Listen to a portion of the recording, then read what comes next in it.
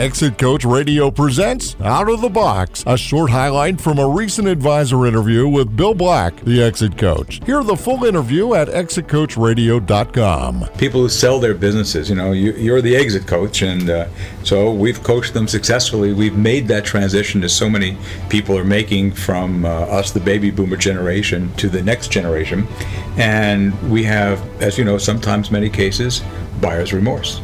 The new operators of the business that bought the business are not operating it as effectively as when we were operating it, and immediately they may come after us saying that we didn't give them all the appropriate information, or potentially that we had misrepresented some of the facts and statistics that led them to the decision to purchase our business.